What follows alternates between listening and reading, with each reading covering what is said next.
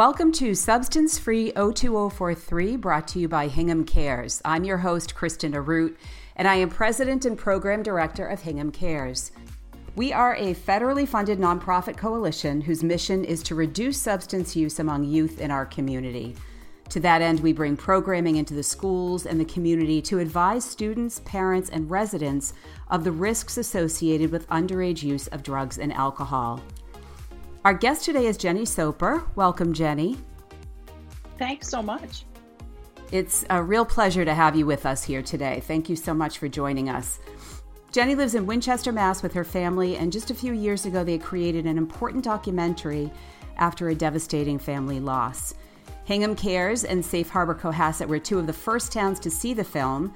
I remember driving to your house with Chris Murphy from Safe Harbor Cohasset. And Hingham Cares brought the film into Hingham not long afterward. We had community showings for a couple of years, which you and your family were a part of. And we also showed it to the sophomore class at Hingham High School for a few years. Then we had a couple of years of COVID, and we've returned to showing the film in the school every year since. So initially it was a showing to the sophomore class. Now, for the past 2 years, we've shown it to the junior class as part of our grade-specific programming on Hingham Cares Day, which has become an annual event. So basically, every class, since we first showed the film, every class of students that's gone through Hingham High School has seen If They Had Known. That's fantastic. So that's a long bit of background. Normally, my guests' intros aren't so involved, but Hingham has a history with you and your family, and I just wanted to highlight how important your film has been to us. So before we get into the content of the film, could you just tell us a little bit about yourself? Where did you grow up? How long have you been in Winchester? Tell us a little bit about your family. Oh, my. Okay. Well, first of all, I just want to thank you, Kristen, for allowing this podcast to happen, because you've been such a champion of our film and our cause. And, it takes people like you to get our film to schools. And that's just fantastic. So a huge thank you to you personally. So I grew up in Minnesota, Minnetonka, Minnesota. Moved to Boston after college in 1987. Met my husband not long after, started graduate school, and then decided to get married. And I've been in Boston ever since. We live in Winchester. We moved here in 1993. And it's a small town that's very tight knit, and it's a great place to grow up. And we have 3 kids. Clay was our oldest. And I have another son, Ted, and a daughter, Allie. And unfortunately, we lost our oldest in 2015. In the film, you described Clay as a spirited young boy. You said his teachers referred to him as a spirited young boy. He certainly seemed to have a personality that was larger than life. Could you just describe from a mother's perspective? Tell us a little bit more about Clay. Yeah, I'd love to. Yes, he was. We quote that line because I think that really sums up Clay. He was very spirited. He was a lot of fun. He was a really happy young man. He really, really loved people and connecting with people. It was kind of a gift he had that I didn't even realize he had until we lost him. I didn't realize the significance of that. He loved a good adventure. He just made the most of every day. He was really a full of life kind of person. But he wasn't a kid that was on the edge. He certainly, we say as his parents, he sucked the life out of us because every day was an adventure with Clay, and he was constantly doing, this, that, whatever. But it was never in a reckless, hazardous way. He wasn't a kid who was in trouble. He didn't have a substance abuse issue. He didn't, have an addiction issue. He was a really typical teenage young man who enjoyed life, enjoyed people, was very engaged with people, enjoyed a good party. I often say that, he didn't do anything that night that neither his father or I wouldn't have done. It was just a really tragic accident. And he was very athletic as well, wasn't he? Oh, yes. Yeah, he was a 3-sport athlete. He grew up ski racing in the mountains in New Hampshire. He was a huge soccer player, lacrosse. Yeah, he was, a really happy, thriving young man. Yes, that comes across loud and clear in the film. And so the documentary was created to tell the story of Clay's passing and to warn kids and parents about a very particular danger. Could you describe what that danger is? Sure. So before I go into that, I just want to point out the reason we made the documentary was really because of his friends. So Clay had finished his first year of college. He was home for the summer, and he and a bunch of his friends gathered for a party, like is not that uncommon. And that's where he, along with a handful of other kids, decided to mix Xanax with alcohol. Unbeknownst to myself and a lot of other people, we had no idea this was kind of a party trend that kids do. And for Clay, it caused his respiratory system and heart to come to a halt, and he went to bed and he never woke up. So his friends, after like couple of days after he died, came to us and said, this just shouldn't have happened. We had no idea that this was even a potential risk. It's treated so casually among young people right now, this mixing of prescription drugs with alcohol. And they just had absolutely no idea. And they really were committed to honoring Clay, and pardon me if I break up, with making some sense out of his death, because, they said it shouldn't have been Clay. There's a lot of other people that take risks to a further extreme than he did. And if this could happen to Clay, it could happen to anyone, and we need to do something. So it was really the young people that surrounded him that came to us and said, we want to do something. So that's what prompted us to form the foundation and create a film that would be a different approach to delivering this message.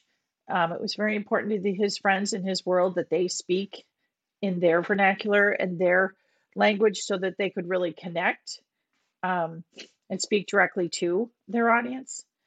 So that was really the impetus for us creating this film.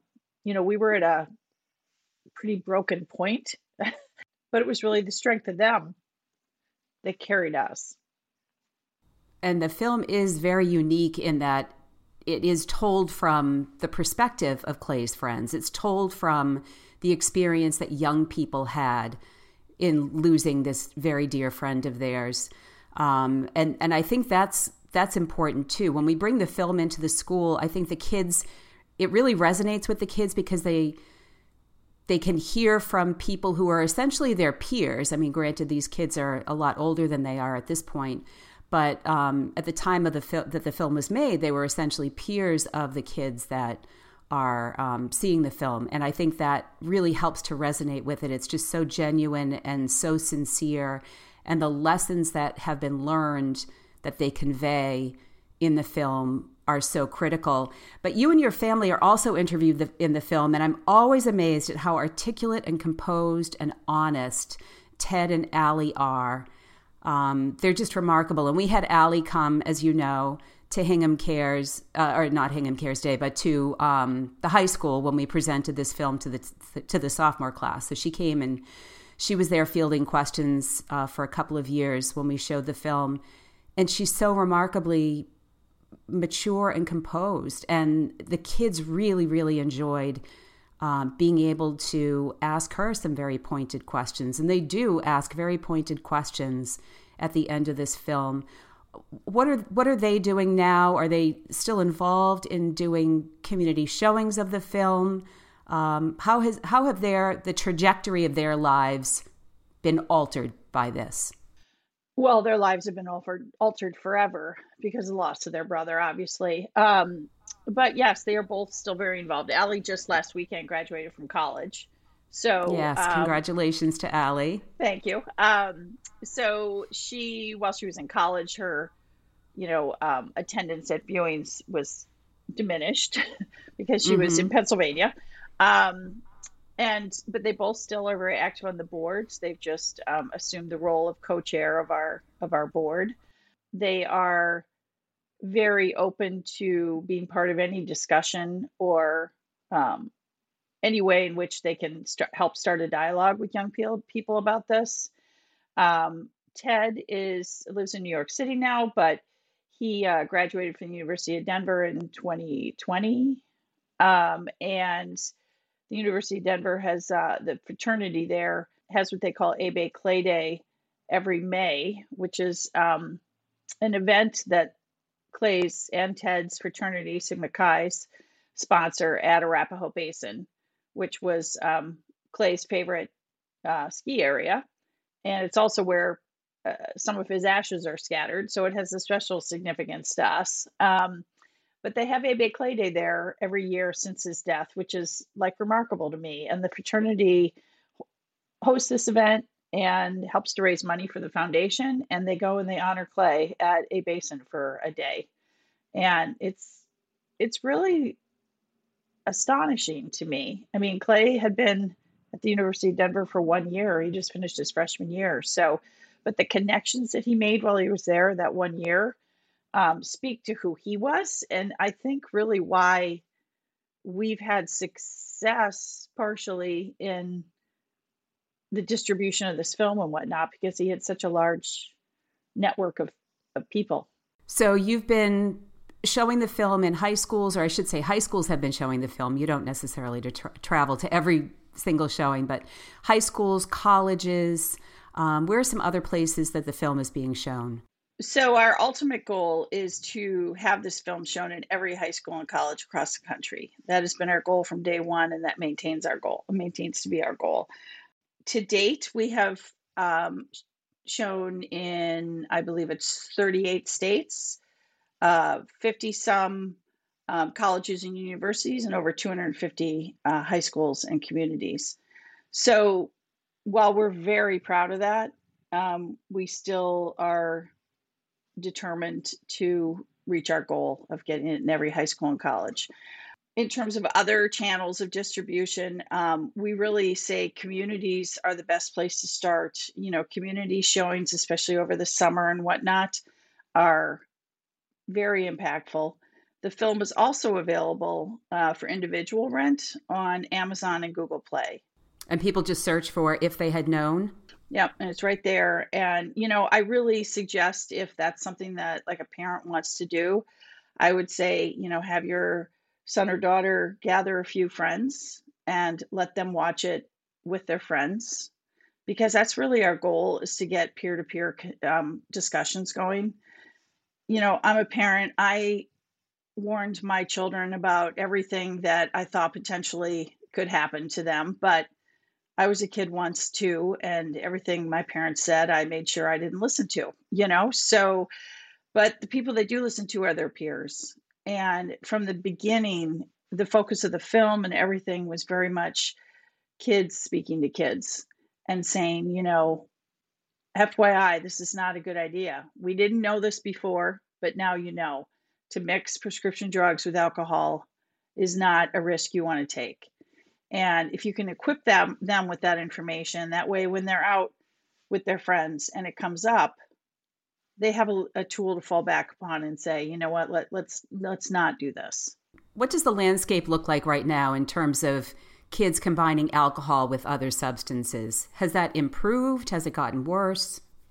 Yeah, no, that's a really good question. When we launched this film, the concept of mixing prescription drugs with alcohol was not something that was discussed in, you know, curriculum, or honestly with in the medical field. You know, if your child's prescribed antidepressant or anti-anxiety medication or ADHD medication, that conversation was not being had, that these should not be used recreationally. And somewhere along the line, the party culture with these young kids, it shifted, and they have no fear of pills. They have no fear of prescriptions. And somewhere along the line, it became part of their culture to enhance their party experience by mixing these two substances. And because that's one question a lot of parents and myself had: why would you do this? Like, I don't even understand why you do this. And they do it because it enhances their party experience. Um, so that was what we were dealing with when Clay first passed. And when he first died, I don't even really know why, but we just were very open and honest about how he died. We just, it was such a shock to us and our community and all that we just thought this is our opportunity to be honest and open. We could hide behind the circumstances, but then maybe this could happen to someone else. And it just wasn't what our family was comfortable with. We wanted to be very open and honest about it. And so we were, and it opened up all kinds of discussions with kids that had been regularly doing this and just had no concept that they were putting themselves at risk. Well, I think it's interesting. Earlier, you talked about the fact that Clay didn't have a substance use issue. And I think a lot of people are under the impression that it's only people with substance abuse issues who pass away from substances. But that's not the case. In this case, Right. It's a normal college student who's partying just like his friends are partying. And it just took a turn for the worst. And I think that shock value resonates with people. And I think it resonates with parents in particular because we all think that, like you did, we all think that we're doing everything that we can to protect our kids. We all want our kids to be safe. And something like this can still happen. And that's just what's so devastating. Yeah, I mean, partying in high school and college is nothing new. That's been happening since the beginning of time. Um, but how they're partying is what has changed. And that's what we really wanted to speak to. We wanted to really speak and say, this is an accident that shouldn't have happened. This is an accident that was completely avoidable. This is an accident that I really, in my heart of hearts, as well as all of his friends, feel would not have happened if he had known the consequences of his actions. So that was, when he first died, that was really our mixing the combination of prescription drugs with alcohol was really our core message because we wanted to be specific about that. But then you fast forward to where we are today, and I really didn't know how long our film would have relevance with young people, but it's as relevant today as it was, 7, almost 8 years ago. And then you also add in just the overall misuse and abuse of prescription drugs today. I think one thing that fed into that was COVID. COVID wreaked havoc on a lot of people's emotional well-being and young people as well.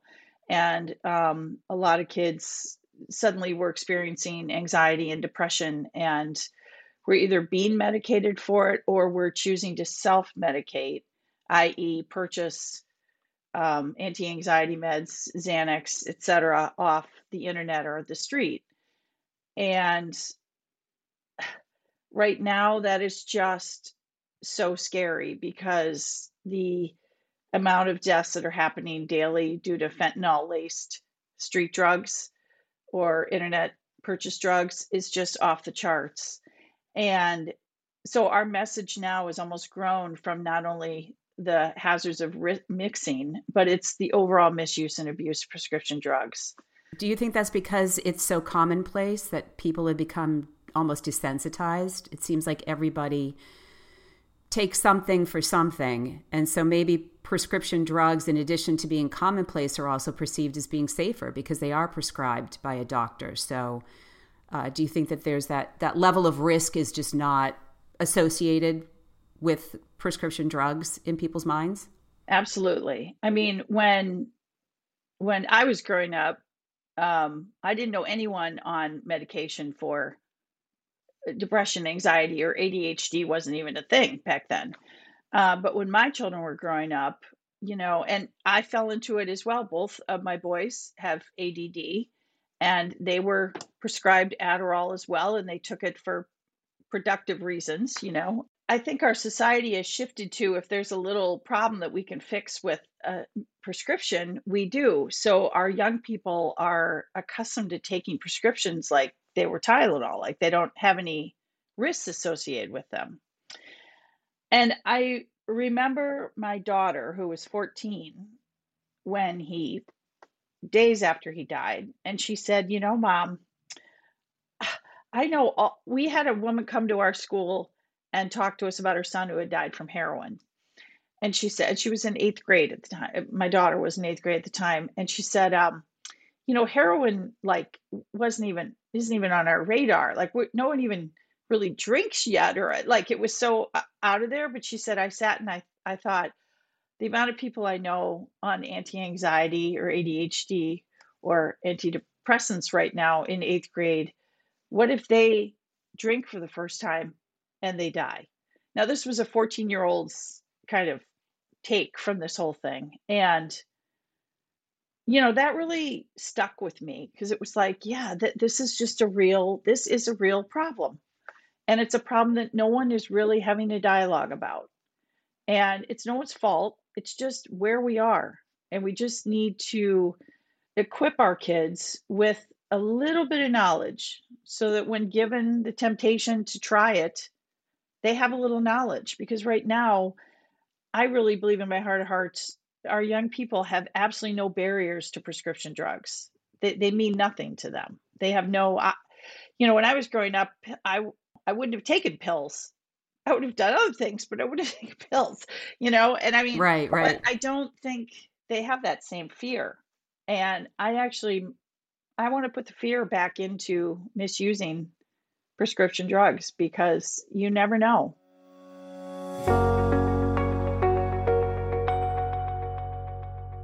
Has anyone in the medical community reacted to your film? Because you bring up an excellent point, and I just wonder if this is a film that doctors need to see, pharmacists need to see. I will say it was eye-opening to us when the the first year probably the film was out. We had a large group of pediatricians and adolescent wellness people gather. It was probably like 60 people, and we showed the film. And the reoccurring theme after that was that these physicians had no concept at all that these drugs were being used recreationally. Like it was just not even on their radar. That's not their fault. It's just what it is. Like, that's the other thing. It's a major disconnect, It's a major disconnect. And I guess like for us as a family too, we're not trying to place fault on anyone or blame on anyone. We're saying if anyone, it was Clay's fault for mixing these. It was he did it, but he did it because he didn't know any better. And we just want to say, like, just have a little bit of knowledge so that you make a better choice. And for pediatricians and wellness people to not have any concept that this was a recreational trend was eye-opening to us as well. Now, that was several years ago, and hopefully things have changed since then. But that was eye-opening. That's pretty incredible. I think that the conversations that start around this film are so important. I think anytime we show this to parents, the takeaway is exactly what you're describing. Oh my goodness, I didn't realize this was taking place. And I didn't realize that prescription drugs could be so dangerous and so harmful. So what is it about the combination from a scientific perspective? What is it about the combination of Xanax and alcohol in particular, which is what Clay took that night, that is so dangerous and so risky? Well, I mean, I'm not a doctor, nor am I a scientist, but I can share with you what I know. And the doctor in our film speaks to this. But when you drink large volumes of alcohol and you mix it with a prescription drug like that, it to the X factor like quadruples its effect on you. And this is what occurs, like it just slowly causes your respiratory system and heart to stop. So the other important thing that we try to say is, the night that Clay died, he was at this party. He had taken Xanax. They knew he had. A bunch of other kids had. But the scariest thing of all is that he texted me that night and said, I'm staying at my friend's house. I'll be home tomorrow. And that I was fine with that. He put himself to bed. He hadn't passed out. He hadn't, there was no sign that he was in danger. he walked upstairs and he was joking with the kid's house he was at, like, I've got your bed for the night, and he was very much coherent at that point. And he went to bed. And then when they went to check on him, he had died. So, I mean, it's really, people could say, how can you avoid this and all? The only way you can really avoid this is to not do it and never leave someone alone. And if you know someone has mixed these substances, don't leave them alone. Don't let, I mean, know that these people are in potential risk. And Mm-hmm. that's something that kids need to know too. So we actually, as part of our film, we have a documentary program kit that we call it. And so when a school or community or college leases the film, there's a whole facilitator's guide and whatnot that kind of walks you through how to introduce the film, how to hold a discussion afterwards. And, we have some key messaging that we have that hopefully, the schools print out these handouts and the kids take them and they just read them once, because they kind of point out, like, this could have been, accidents don't discriminate is one of the points. Like, you could have done this 10 other weekends in a row, and then this could be your night. You really have no idea where your body is at that moment when you choose to miss Right. these things. So, we're really trying to just arm the kids with a little bit of information that will stick with them and that their peers will support. This information coming from the parents is not going to be as effective as if the whole hockey team sees this film together, or the whole band sees the film together, or the whole honor society sits and sees it together, or this is the other thing, like, this is not an issue that happens with only one segment of kids. This has become just commonplace. So it's not fair or right to say my kid is an honor student, my kid is a blah blah blah, therefore this wouldn't happen to them. That's not real. In addition to creating the film, you have done and continue to do things to honor Clay and Clay's memory. Could you describe what some of those things are? Sure. So Clay grew up ski racing in New Hampshire, as all my kids did, and was just a very passionate skier. And so we have a Clay Soper Memorial Weekend Championship ski race every year held at Waterville Valley in his honor. And anyone who's involved in the ski racing world knows that sport, like any other sport, it's a grind.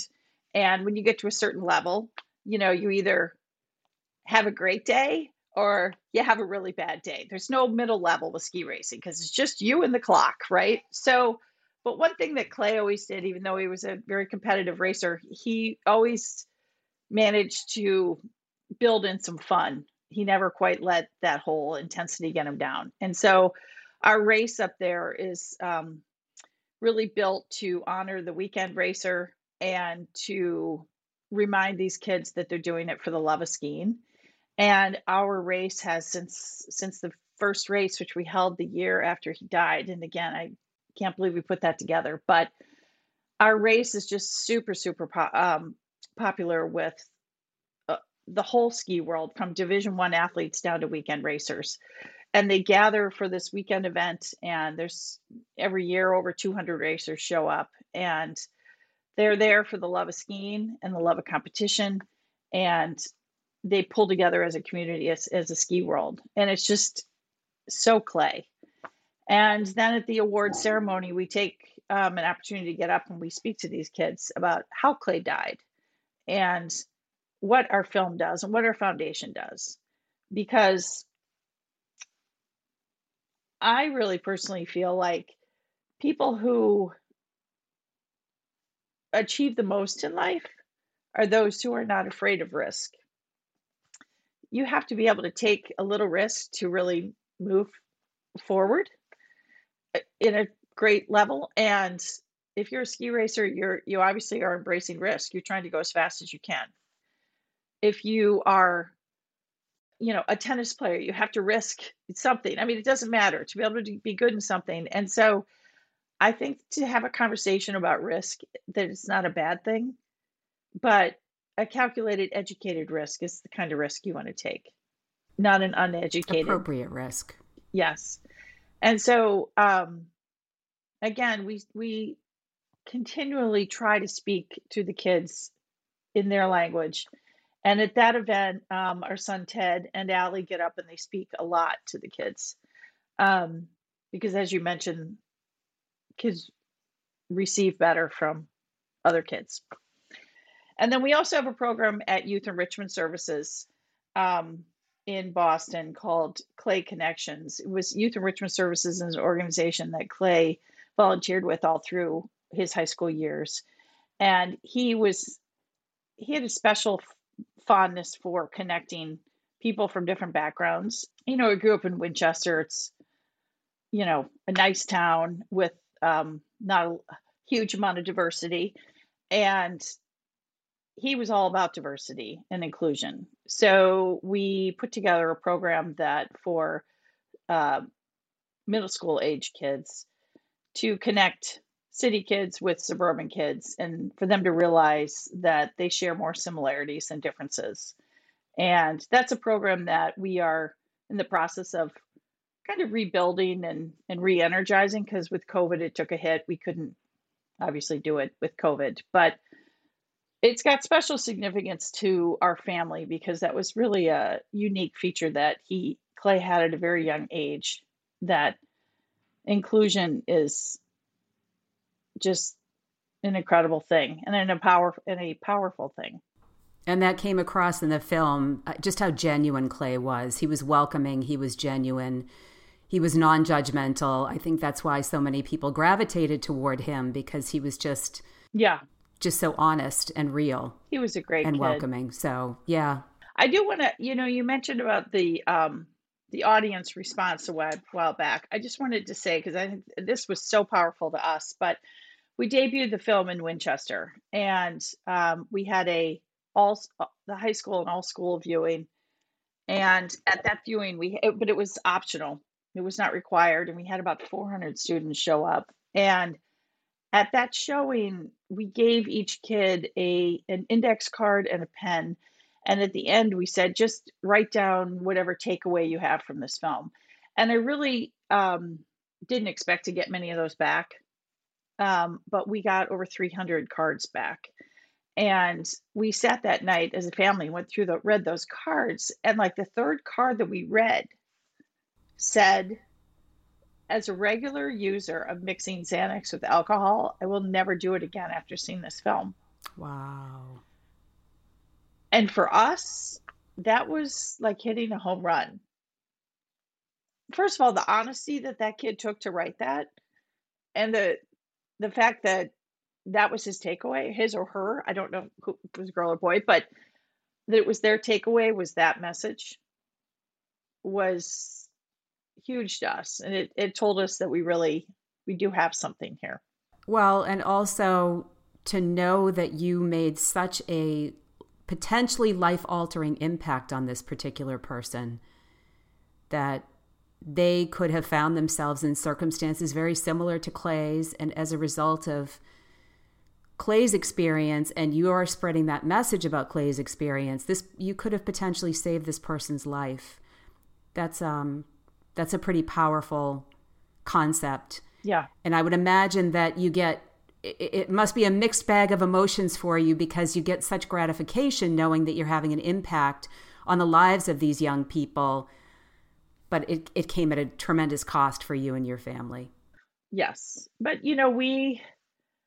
I used to say that, Clay was a tremendous connector with people, like we've talked about. And this film and our foundation is a way for him to continue to connect with and to connect people together. And that feels good to us. You've already talked about the importance of education. I'm curious. So when we're talking about kids, and, you said kids do party, and, you partied, and We all as teens had some level of experience with that party culture, not necessarily to the extent of using prescription drugs and other substances, but it's pervasive. I think in particular, understanding the risks is critical, but when we're talking about the underdeveloped brain, we're already talking about kids who are ready and willing to take risks, and they feel invincible as a result.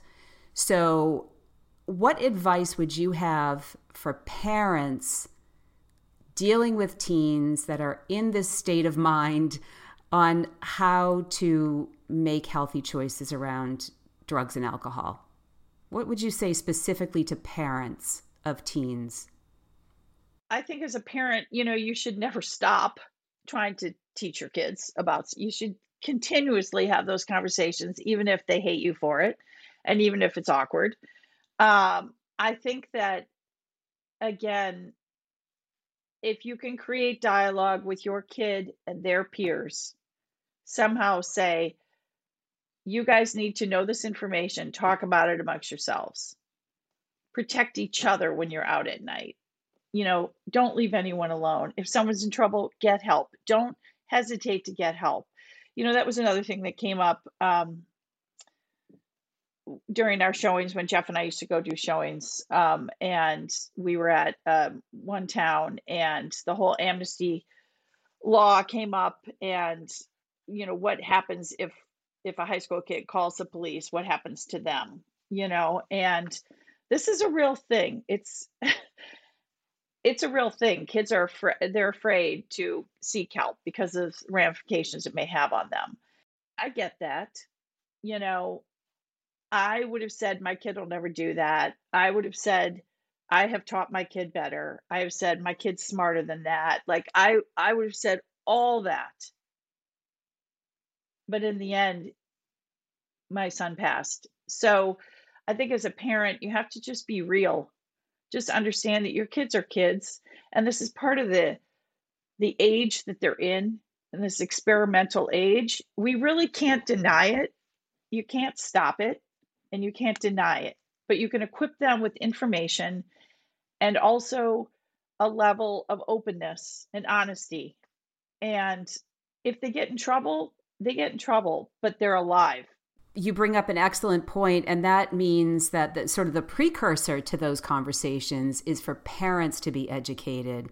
I think if you had known that kids were combining alcohol and Xanax, you would have had those conversations with your kids.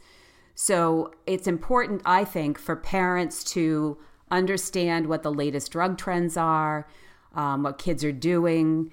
At Hingham Cares, we do our best to educate the public about the latest thing that could potentially show up at a party that your child is at.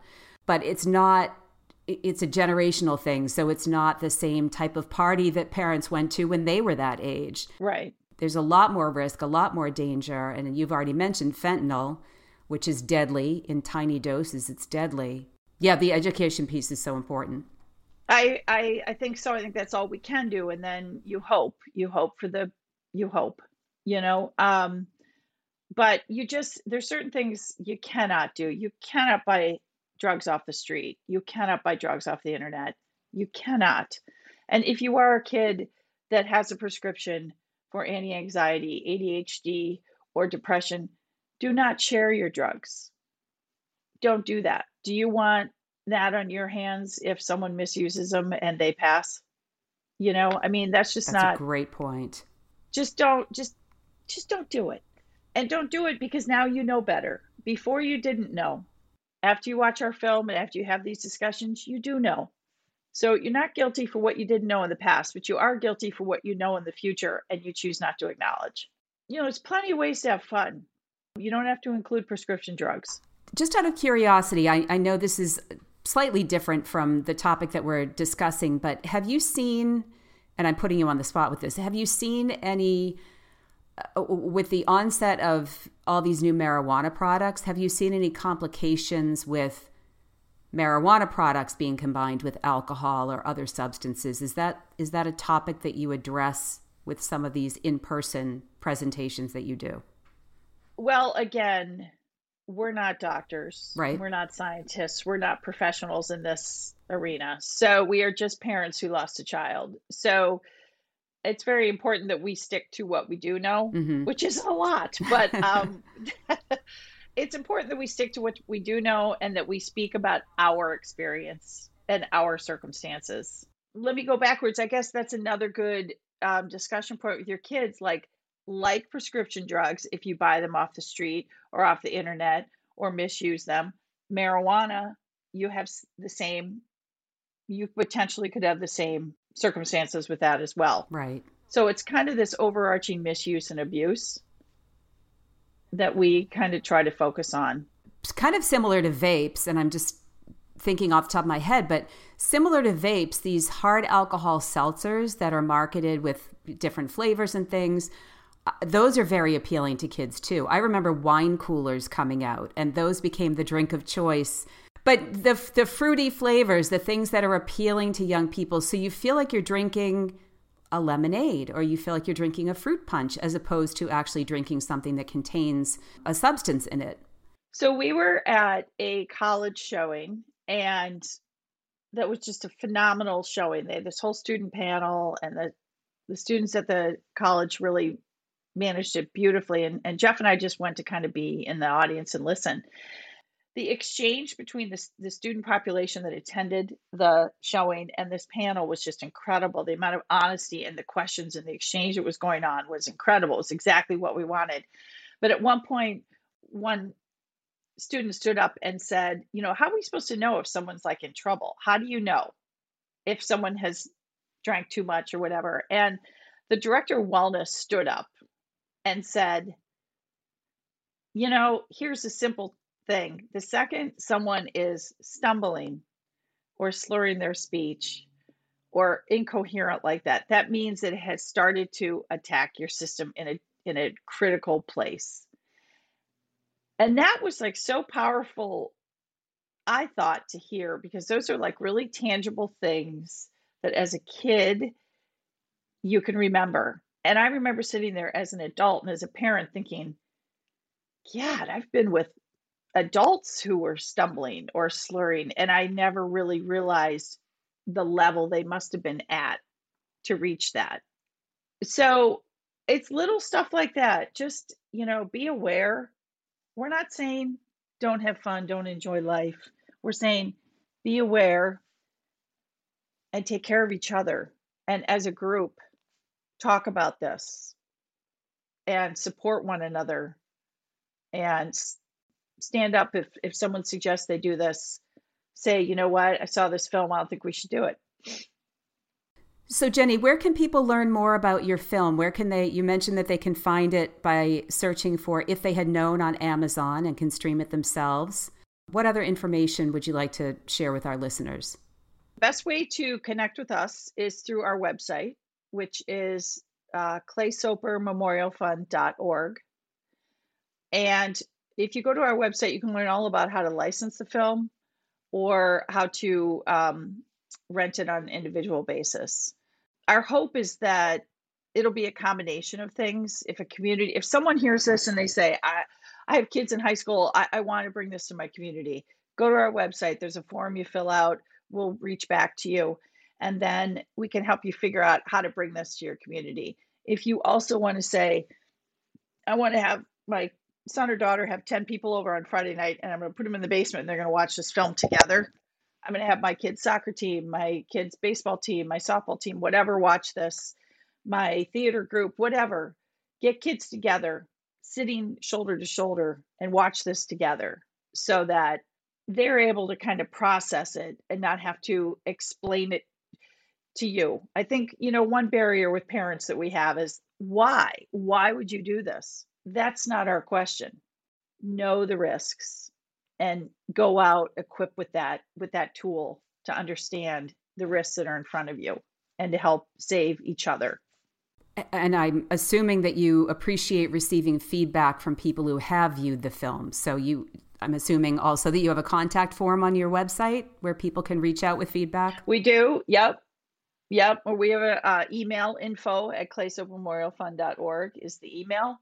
And yes, the individual rentals are on Google Play and Amazon. So yeah, if you have a son or a daughter in high school or in college, or if you just want to help bring this to your community, reach out to us. We'll make it happen. I just, again, Kristen, want to thank you because this is exactly what's going to help get our message out to people. And to all the listeners, this is what it takes. It just takes conversation and dialogue. And it's not about pointing fingers or pointing blame or deciding if there's good kids or bad kids. It's just the reality of the world we're living in. And we can all be safer and we can avoid others from suffering this incredible, horrible, tragic loss. And to any students out there listening to this, I think we as parents don't realize the lasting effects that something like a loss like this has on a community as a whole. And all the kids that live with this now for the rest of their life, the loss of their friend or their peer or classmate. And it's a heavy thing to carry with you. And it's avoidable. I want to thank you so much for joining us. You're always on my heart. Thank you. I appreciate it more than you know. Bye, Genny. Thank you. Thank you so much. You have been listening to Substance Free 02043. I'm your host, Kristen Arute from Hingham Cares, and I want to thank our guest today, Genny Soper, for joining us for an important conversation about the risks associated with mixing prescription drugs and alcohol. Genny and her family created a film, If They Had Known, which can be streamed on Amazon and other platforms, that tells the story of the loss of their son. You can reach Genny and learn more about the film and their organization by going to claysopermemorialfund.org, and Soper is spelled S-O-P-E-R. Thank you for joining us, and I hope you will tune in again. For more info or to get involved, go to hinghamcares.org.